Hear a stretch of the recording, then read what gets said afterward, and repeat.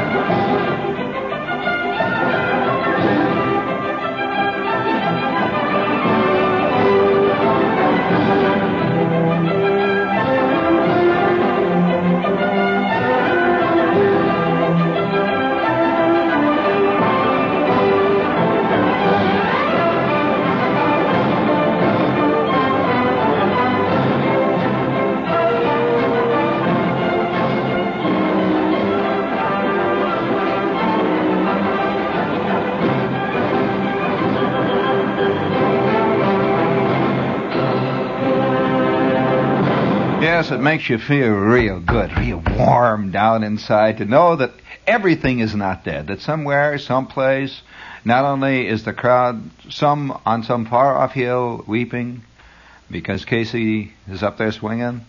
He's up there. And it's not, the band is playing somewhere, the birds are singing. Kelly R. Darnielle was sentenced to 3 years in prison in Johnson City, Tennessee last week.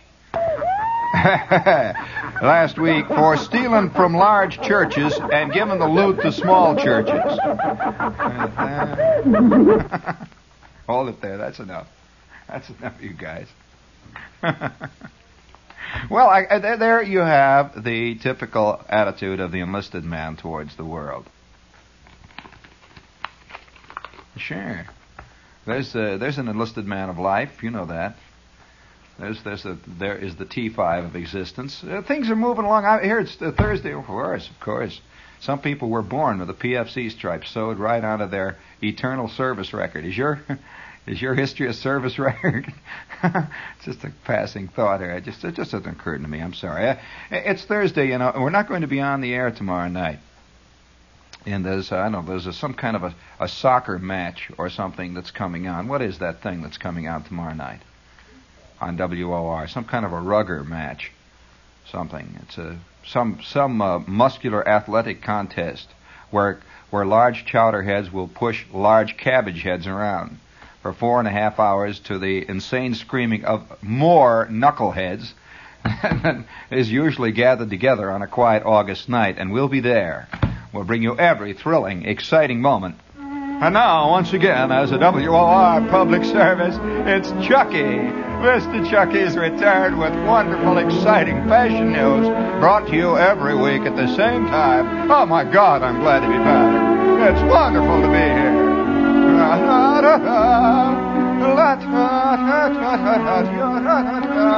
Oh, it's so exciting being back in the city. Such a terrible traffic jam coming all the way in from the island. I had to fly.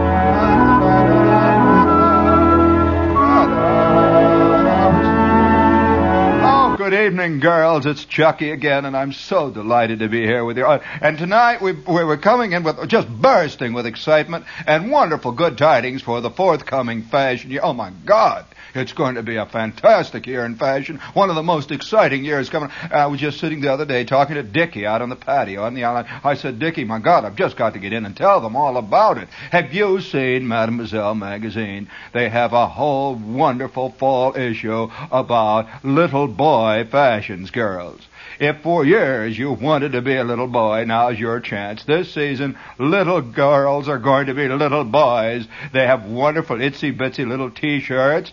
They have wonderful little pants that zip in all the right places, girls. Those places that you've always wanted them to zip, and they do now. Yes, it's little girls this year wearing little boy fashions, and I'd like to suggest you get a copy of Mademoiselle magazine. Oh, it's a fine, oh, wonderful. You know, I'm so excited because there's so many wonderful things just popping over the horizon, and I can hardly wait. I'm just bursting to have them come out. For example, in this week's New York Times, Wednesday, July 31st, just a little less than a week ago, there was a wonderful Yves Saint Laurent top styles photographed at a hit showing. I know Yves very well. A wonderful, darling boy, Yves Saint Laurent, and he's come out with the new Robin Hood fashions, girls.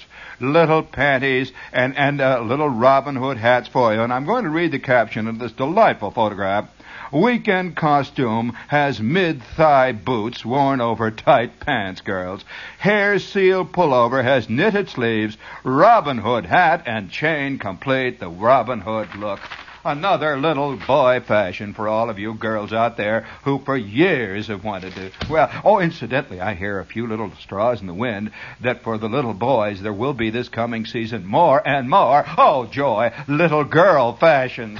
So things are coming. And for those of you who enjoy looking around for those darling little directorial and those decorative touches that one can make one's little home so wonderful with, for those of you particularly who enjoy Americana, I have from the current issue of House Beautiful magazine, Americana has invaded the bathroom. And isn't it decorative? I'm reading to you directly from the copy. Hand-rubbed, pine-finished seat is made of molded wood that's seamless, jointless, wipes clean, won't crack, chip, peel, or warp. A brass eagle, girls, adorns that wonderful hand-polished lid. A brass eagle. What was it they used to say, Eddie, about payday? What was it that the eagle did on payday? Right, George, things are coming around. And I'm telling you, things are so exciting these days. In Time magazine, and also I would like to also recommend reading very carefully Times, the wonderful Times paper, because they have so many good things. Little in between columns there about the way things are happening in our world. For example, girls, here's a headline that I found most exciting, and one that I want to report to you right now. A man's tailor will cut to suit woman's taste.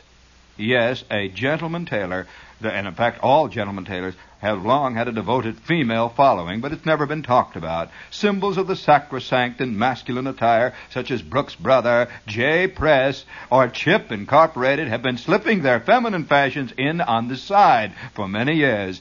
If women continue to make their influence felt, it may only be a matter of time before all of the major men's tailors will be making lady suits too, exactly the same as the men's suits. So things are moving right along, and I've got to get back to the island now. This has been Mr. Chucky, bringing you our special WOR public service prognostications and forecasts in the world of fashion. Oh, it's so exciting. I was just talking to Dickie the other day. My God, this is going to be the greatest year we've ever had. Just the greatest year. Goodbye, see you, goodbye. And we'll be back next week. Have a good time. And I'll see all of you out on the island, out on the beach. Goodbye, goodbye.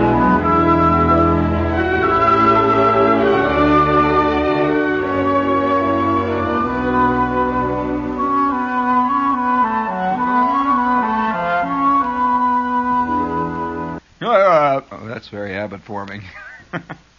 Tell you, it's terrible how they can get you caught. Yes, my God. Well, it is a very exciting season. Have you noticed how exciting everything is these days? I'm just on pins and needles. You know, speaking, as long as we're on pins and needles, you're aware, of course, that the demonstration is just the demonstration as a way of life is spreading all over the world. It's just not here in the United States. They're demonstrating everywhere now. And I noticed a couple of days ago on one of the newscasts, somebody mentioned now that there have been various demonstrator schools opened up. Have you heard about them, where they teach people how to chant in unison, where people are taught how to have spontaneous weeping fits, and how to go down on your knees properly so that you have the proper the whole thing is very, very interesting, and they, especially for the little kids, I kind of like that kind of teaching. Well, nevertheless, it's spreading all over, and we have here a note from the English type of demonstration. Now, there's the English type of demonstration, as you know, takes various forms. It's very different. I think the demonstration is different in every country, just like baked beans are different in every country. And footwear is different in every country, and football rules are different in every country. It's just so it is with the demonstration. And as you have you been listening to the news, that recently there's been a lot of demonstrations in England about the visit of one of the hierarchies, upper people in the Greek hierarchy has been coming. There's been a lot of hollering and yelling, people hitting each other, and bowler hats are getting knocked off, one thing and another. And we have a special report tonight from England. My God, sir, there'll always be in England. Once again, the BBC, its third programming service, overseas broadcasting combination. Thank you. My God, there'll always be in England, sir. Special report, a salute to Englishmen everywhere, and the English spirit. We'll fight them from the hedgerows. We'll fight them by the beaches. We'll fight them with blood, sweat, and tears. My God, there'll always be an Englishman.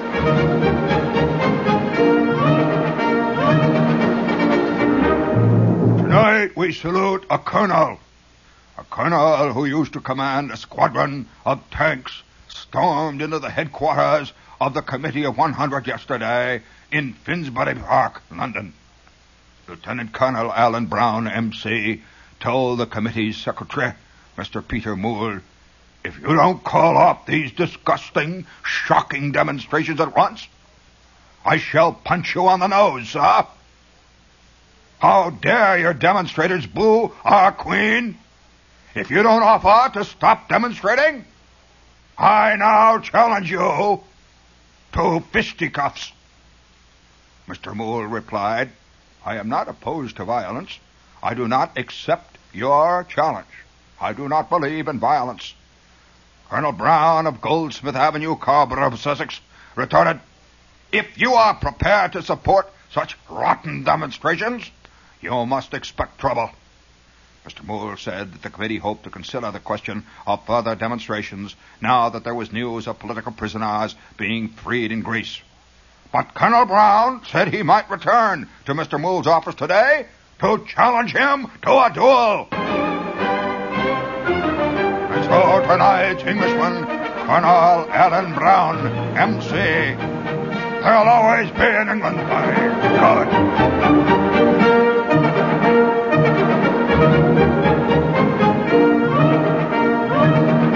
Again, the BBC has completed another salute to Englishmen and England's spirit, whatever it is. The third programming service requests the pleasure of your company next week at the same time at 1350 hours on the third programming service of the BBC. And stay tuned for the British Broadcasting Corporation's Haydn Quartet, which follows in just a few moments.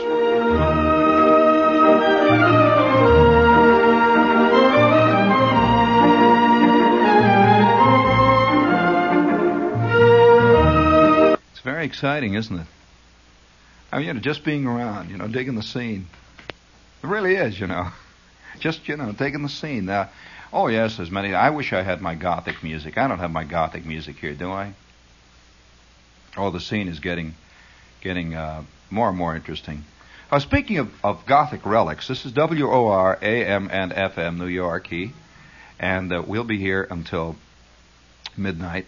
And we have, among other things, Mandarin House. And tonight I went down to Mandarin House. I was amazed. Emily Quo likes my beard. I report, even though I don't. My beard, that makes me very embarrassed. But Emily digs it, and I took a writer friend of mine, a simple southern boy, down to the Mandarin House on 13th Street, and he was brought up in the southern tradition of Chinese cooking, where when you sit down in the Chinese restaurant, which is called a chop suey joint, They bring you 4 large slices of American bread right out of the waxed paper, sandwich style cut. And you sit there and you wait for your chow mein to arrive, Chicago style, with French fries. Oh yeah, that's the way. Well, he was out of his skull. He could not believe that Oriental food could be this way. And if you have never tried Mandarin food, please, this is the Mandarin House on 13th Street between 6th and 7th in the Village, right in the heart of the fist-fighting district. And yes, that's all right, honey, don't worry about it. And they have a magnificent little garden in the back, and if you like to eat out in the back there in the garden with the dragon looking down and the wind blowing through and the chicks moving around, there is nothing like a Chinese waitress, believe me, to make things hum. Oh boy, I don't know where they get them, but I'm just telling you the truth. It's insane. It makes all those people in Playboy magazine look somehow like underfed brownies. Yes, it's an interesting situation. But the food is fantastic. It's the Mandarin House between 6th and 7th on 13th, and they have a bar. Okay, that's for those of you who are nervous. They're also open on the weekend. And while we're on the subject of the Village, we have here the Paper Book Gallery. Hey, listen. If you're interested in funny type books, if you really are interested in humor, and few people are, unfortunately, there's a darn little humor being written today that's worth the paper that it's written on. I would like to recommend, if you go down to the Paper Book Gallery, pick up a copy of a little underground book, which absolutely gassed me about a year ago or less when I read it. So much so that it's a very interesting kind of humor, a pure American style of humor. The name of the book is Southern Fried by Bill Fox. Pick it up at the gallery, down at the Paper Book Gallery. It's a hard book to find in this town because it's out of print, I believe. It's Southern Fried, the Paper Book Gallery, and they're on 6th Avenue at 8th Street, just next to the Howard Johnson there. And they're open late. They're open till 2 o'clock in the morning, and if you're coming into New York and you would like to experience a quality of New York life, I would suggest you try the Paper Book Gallery. Somebody wrote to me very indignantly, not believing that there is a particular thing in the air in Greenwich Village bookshops. Well, he had the guts to write from Allentown and say that whatever they've got in New York in the Village, they got in Allentown. Oh yeah. You should. Oh yeah. And he says, oh yeah. And there's nothing to do. I'm not saying anything bad about Allentown here. I'm just trying to tell you that the Village is a specific social phenomenon in America that I have never seen even remotely repeated anywhere in the country. And I've lived in several places in the country, and that has nothing to do with wearing chinos and beards either, if that's what you think, or carrying paper books around in your back pocket. Nothing at all to do with that. In fact, I'll tell you, one time I was in Chicago, Ed, about a year ago. Just don't let them handle it. I'll take it down. About a year ago, and every city in the country now has its own little island of people who are trying to make it like the Village scene. They all read the Village Voice, wherever it might be, and they've heard about it. And it's that very funny feeling that you get when you watch an English movie and they're trying to portray Americans. There's a certain cheapness, and it's just not a good copy. It's a bad copy. Nothing is worse than a bad copy of something that you know about. Very good. Well, I went into Chicago, and I'm hanging around Rush Street. Now, Rush Street is the area, that whole near north side, right off the water tower there, is the area where they're trying to make it like the Village scene. Very hard, And you have a feeling that what you have a feeling? It's beatnik night at the Rotary Club. It's a very strange feeling. So I go into this joint, and they're all sitting around there and very self-consciously making the scene. And I walk in, and I take one look, and I want to stand up and holler, "All right, I'm from the Home Office. I'm here from McDougal Street. The Home Office has arrived to square it up."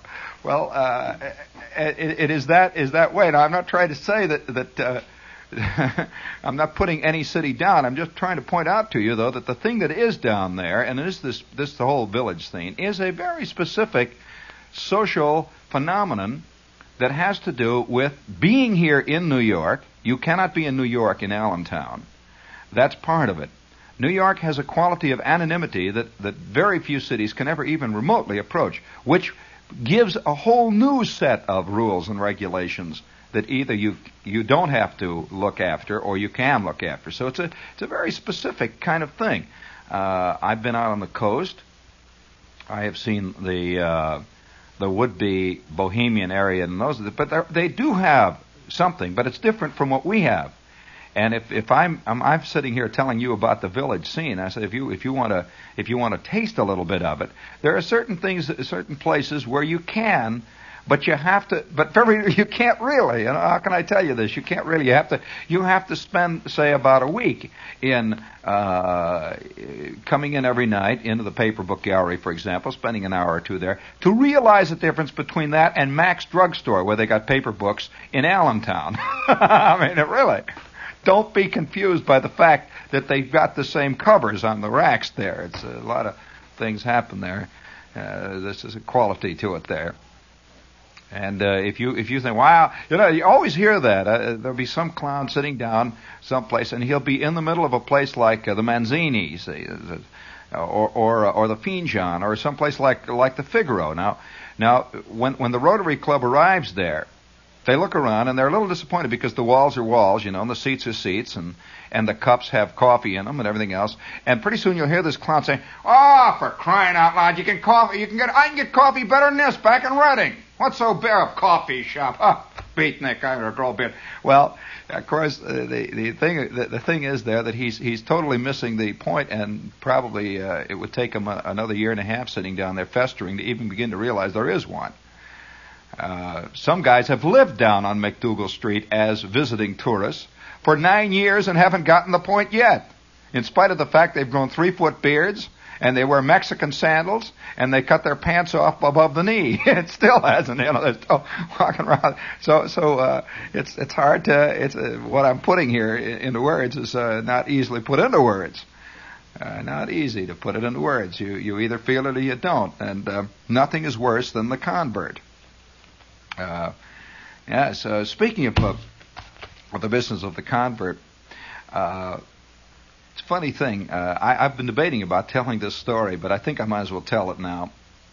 I think the time has come now. We're living in this world, and I keep getting a little pieces. People will write editorials, and it's about the race situation. You see, they write editorials, and they keep saying, "Put yourself in their place. Put yourself in their place." How many times have you heard that? And people believe they are, and some very right-meaning people think they can. Well, I want to tell you a little story about how I learned about this problem and the impossibility of putting yourself in anybody's place. How it can never, ever be done because of the subtlety of the rules that surround every place, and places in cap letters, that those who put themselves imaginarily into the other place can never possibly comprehend. And it has to do with the Army, where you learn a great deal of things about life, because the Army is a very raw place. Everything is right there out in the open, When a guy stands up in front of you and he's got stripes and you holler, "Shut up!" You learn, you shut up. It's when everybody's wearing Brooks Brothers coats and somebody hollers, "Shut up!" you're liable to give them a fist fight, Well, it's only later that you learn that you should have shut up. But in the Army, you shut up ahead of the game. Well, I'm in the Army, you see, and it's funny how some guys, and I wasn't being facetious, some guys think about the world as an oyster that is about to be opened by them. They really do. And that's a particular New York phenomenon. Young kids who grow up in New York. Not guys who come to New York, but kids who grow up in New York.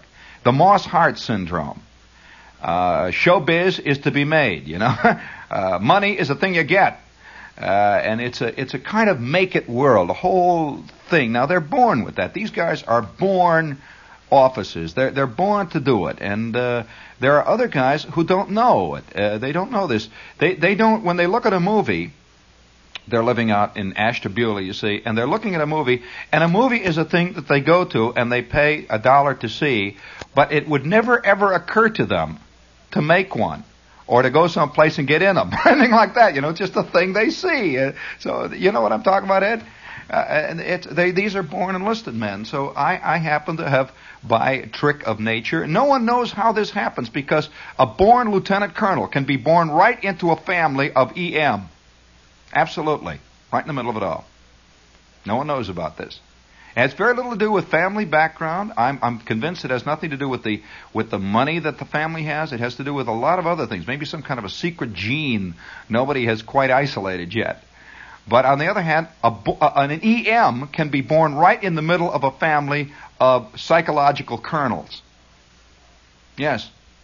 He's known as the black sheep then, They don't know what to do with this clown, and everybody tries to make him square up, and, the eagles that they give him for his shoulders keep falling off and getting rusty. He loses them in crap games, and they don't know what's the matter with him, you see. And everybody else is walking real straight in the family and making more dough and making the scene, and they got boats off Hyannisport and all that. And this guy, it's raining on him all the time. What's the matter? Will you straighten up, Reginald? He's sitting down there slumping, and he usually finally slides into his own area. Well, I'm a kid, and I don't know about this. All I know is when the Army comes, you go into it. I don't know about making it and picking the big deal and all this stuff. I don't know about these things. So I'm in high school, and I'm just about ready to get out, and they came around, and of course I had an amateur radio license. So there had been a lot of talk in the various ham magazines about how they were looking for hams, all that stuff. And if you were a ham and you joined up, they'd be great, and you get in the Signal Corps. It's a big thing. So I signed up. Well, 6 weeks later, there I am. I'm hip deep in the mud, and and I found out again, that little did I realize that I had signed up for. Truly, it was like I had thrown myself right under the juggernaut. I had signed up for the untouchable class. Now, other guys are put in there. Other guys are born there. I had signed up for it. Which was natural because, coming from Hammond, Indiana, the mill town, that's an untouchable place in the first place. So it was only natural. I didn't think anything of it. So I'm slogging through the stuff and stringing the wires and sweating and hollering. 16 weeks of basic through the mud, and we're living on salt pork for months on end, And I am a private, nothing. And I mean truly a private. And there is nothing more private than a private in the Signal Corps.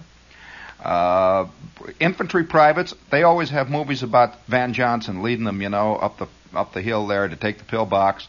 Air Corps, forget it. I mean, Air Corps is like the movies, to the guys in the Signal Corps, Ed, the Air Corps was like somebody, like some little guy looks at the movies, It's something you just hear about. It's just one of those things way off in the distance. The Signal Corps was one of those units, was one of those outfits that didn't even have its own identification. The minute you were assigned to something, you were just attached to it. That's how they were, like a human barnacle. Did you know that? There's no such thing as a Signal Corps outfit. No, of course not. There's an infantry out there. They'll attach a signal company to it. You're perennially frozen in grade. You just get no rank, nothing. It's just like the guy who's the janitor in this big building. You don't know anything about him. You don't care as long as the elevators work. You see, and he keeps out of your way. Well, that's what the Signal Corps roughly is. Well, there I am slogging away, and now come on, everybody here. Just give me moments here. So I have accepted this way of life. Remember that. Now, the way of life is this kind. The rules that govern an enlisted man are so subtle and so varied, just like the rules that govern those other people that we think that we can become part and put ourselves in their place. So subtle that you don't even know they exist, even when you are a private. You don't know it. You reach a point where you have accepted the premise in your mind that there is never any choice of anything. So you do not say to yourself, I'm going to town tonight. That's reserved for officers. They say they're going. You say to yourself once in a while, I'll go down and see if they'll give me a pass. Maybe they'll let me go to town tonight. It's a very different thing. Well, you accept all these things. And so I am working. I'm working in the Signal Corps, and I remember about 2 days before I got shipped, they put me on a stint of KP, Dad, that even at this point my knees hurt when I think about it. I was put on KP in a consolidated mess. Now, this is a mess that runs around the clock. These guys eat 24 hours a day, Every 5 minutes, 16,000 PFCs come in yelling. Well, now that means that there's no goofing off between meals. There is just one continual meal. I am assigned to pots and pans. That means I'm now in the seventh circle of the inner circle of Dante's Inferno. I have 2 gigantic tubs of scalding hot water. I have 9 pounds of GI soap, which is composed of 70% lye and 19% sodium ash acid, and the other 4% of some kind of a caustic substance that curls your fingernails back. Oh yes, it's fantastic brown stuff. Now, I am working in there at 4 o'clock in the morning on pots and pans. The steam is swirling past me. There's 2 other guys on pots and pans, and all we can hear outside of the hiss of the steam and the gurgle and the boiling of the water and the popping of the blisters on our hands from the soap is once in a while you hear the cook holler, "Hey, for God's sakes, come on, some of them oatmeal pots!" Well, the oatmeal pots, you see, are a special problem because on the bottom of every GI oatmeal pot, the oatmeal burns. It burns on the bottom and makes a thick brown skin like rhinoceros hide.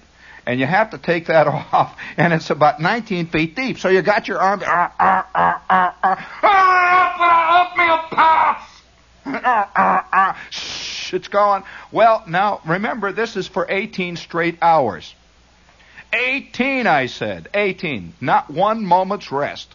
And once in a while, the guy next to me, Torgerson, who was next to me, who had gotten one of the highest grades ever recorded on the AGT. He was written up on a couple of camp papers. His knees would buckle.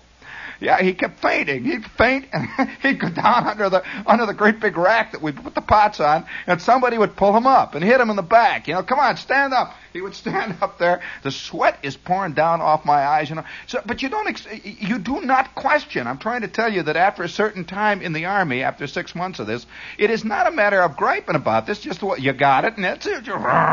Steam is.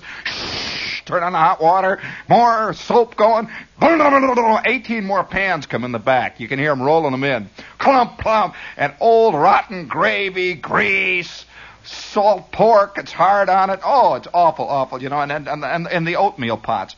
Well, 18 straight hours. I am now in about my 16th and a half hour, and, you know, I've lost 30 pounds, doesn't make any difference. You get like a machine. I'm working away there. Nothing, no question. I'm wearing my shorts right down. And all of a sudden the guy says, "Hey, you, the skinny guy, come on over here on the clipper. Hey, come on, let's go, Mac, get on the clipper." Well, the clipper, in a mess, a clipper is what is called the China clipper. Well, the China clipper is where they clean the dishes. Now, it's a series of about 3 great big, deep sinks filled with really scalding water. The officer comes in and puts it, make sure it's scalding. It is scalding. You can't stick anything in there or the flesh pops right off your hand. You know, it's scalding. It's boiling. Well, you take the pots, you take the cups, these big, thick white cups, and you lower them down on 2 hooks down into the scalding water. And the steam is flying. You pull them out. You throw them into the next one, which is just a little bit. The first one's got soap in it. The next one is just plain hot, boiling water. Ooh, and you pull it up. You throw it into the next one. Then you throw it over to this long rack, and you slide them, you see. Just slide them down.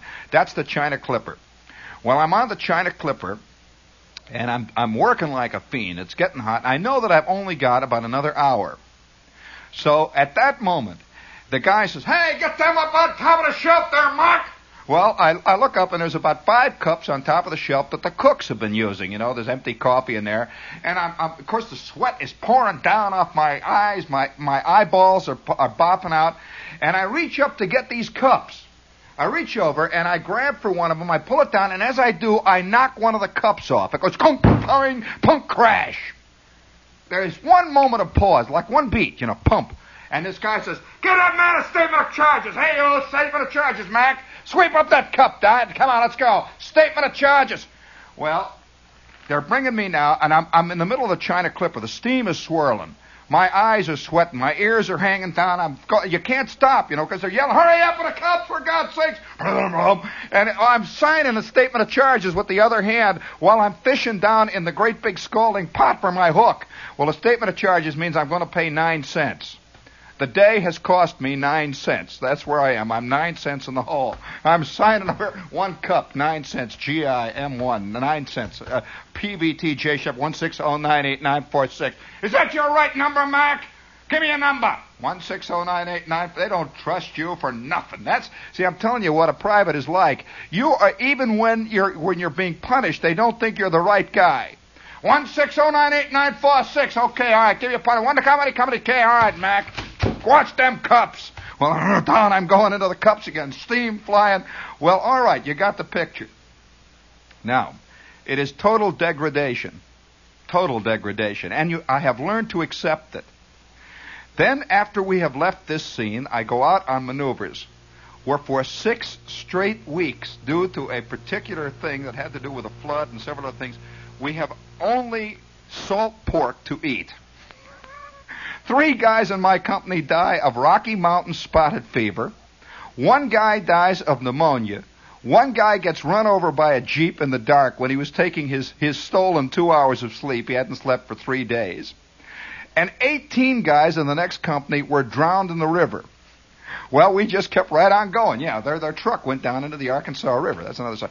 But you kind of get such an acceptance. One guy, oh, by the way, a guy down in M Company hung himself one morning. So we're going along, Well, the next thing I know, I am assigned to one of the Army schools in Chicago, of all places. Now, I'm assigned to this school, which is in a big building. Remember what I've come out of. I'm assigned to this school, which is in a big building on Ohio Street, overlooking Lake Michigan. You can look right down and see the pier. And there it is down there. The Navy pier is down there. And you guys are radio men. You know these rotten little radio schools you see advertised on the last page of the magazine where the guy's pointing out at you, "On big money in the radio business." Yes, in your spare time, you can learn the intricacies of television and radio. How to repair radios, how to repair TV. And then there's these little smudgy pictures. J.D. of Hattiesburg, Mississippi earns up to $30 a month in his spare time. Up $30 a month in my spare time. Thank God for your course. I learned how to fix super heterodyne receivers. That kind of thing. Well, the Army had taken over for the real privates of the world that kind of school. And I am assigned to one of these hellholes. Their equipment dates from the late fall of 1923. They have all these little wooden benches where there are 18,000 guys in a room built for 14 people. And the food, indescribable. They had taken this place over, and they were just taking the government down the line. And we would all line up about every 6 hours. They would line us all up, and they would throw this stuff in our mess kit. Glop, glop, glop, and we're all walking, each guy with his old rotten Volt Omist under him, glop, glop, and you're eating the slop. All right, all you guys, line up, get back here now. Let's go. On the ball. We go in, and back we go, and we're bugging the equipment. Oh, it was terrible, terrible. And it's 110 degrees in this because the place it's a fire trap. We are learning nothing, but we are working 30 hours a day. Believe me, they are getting us up at 4 o'clock in the morning, and they're hollering, "All right, you guys, we're going to run through some Kirchhoff's Law. Some Kirchhoff's Law experiments. Quick now, let's go. 1, 2, 3. All you guys on the left. Hup, hup." Well, we're from the very right down, and all where we're doing math, we're doing everything. We're working 19, 20 hours a day. Well, directly across, remember, all privates. And we didn't think anything about this. This is our life, our world. And between messing around with the rotten equipment, we are in there on pots and pans again. See, there's just because who was serving the giants? Well, we were, between working out 4,000 problems of Kirchhoff's Law, you got to go in and make the SOS, And so we're doing, oh boy.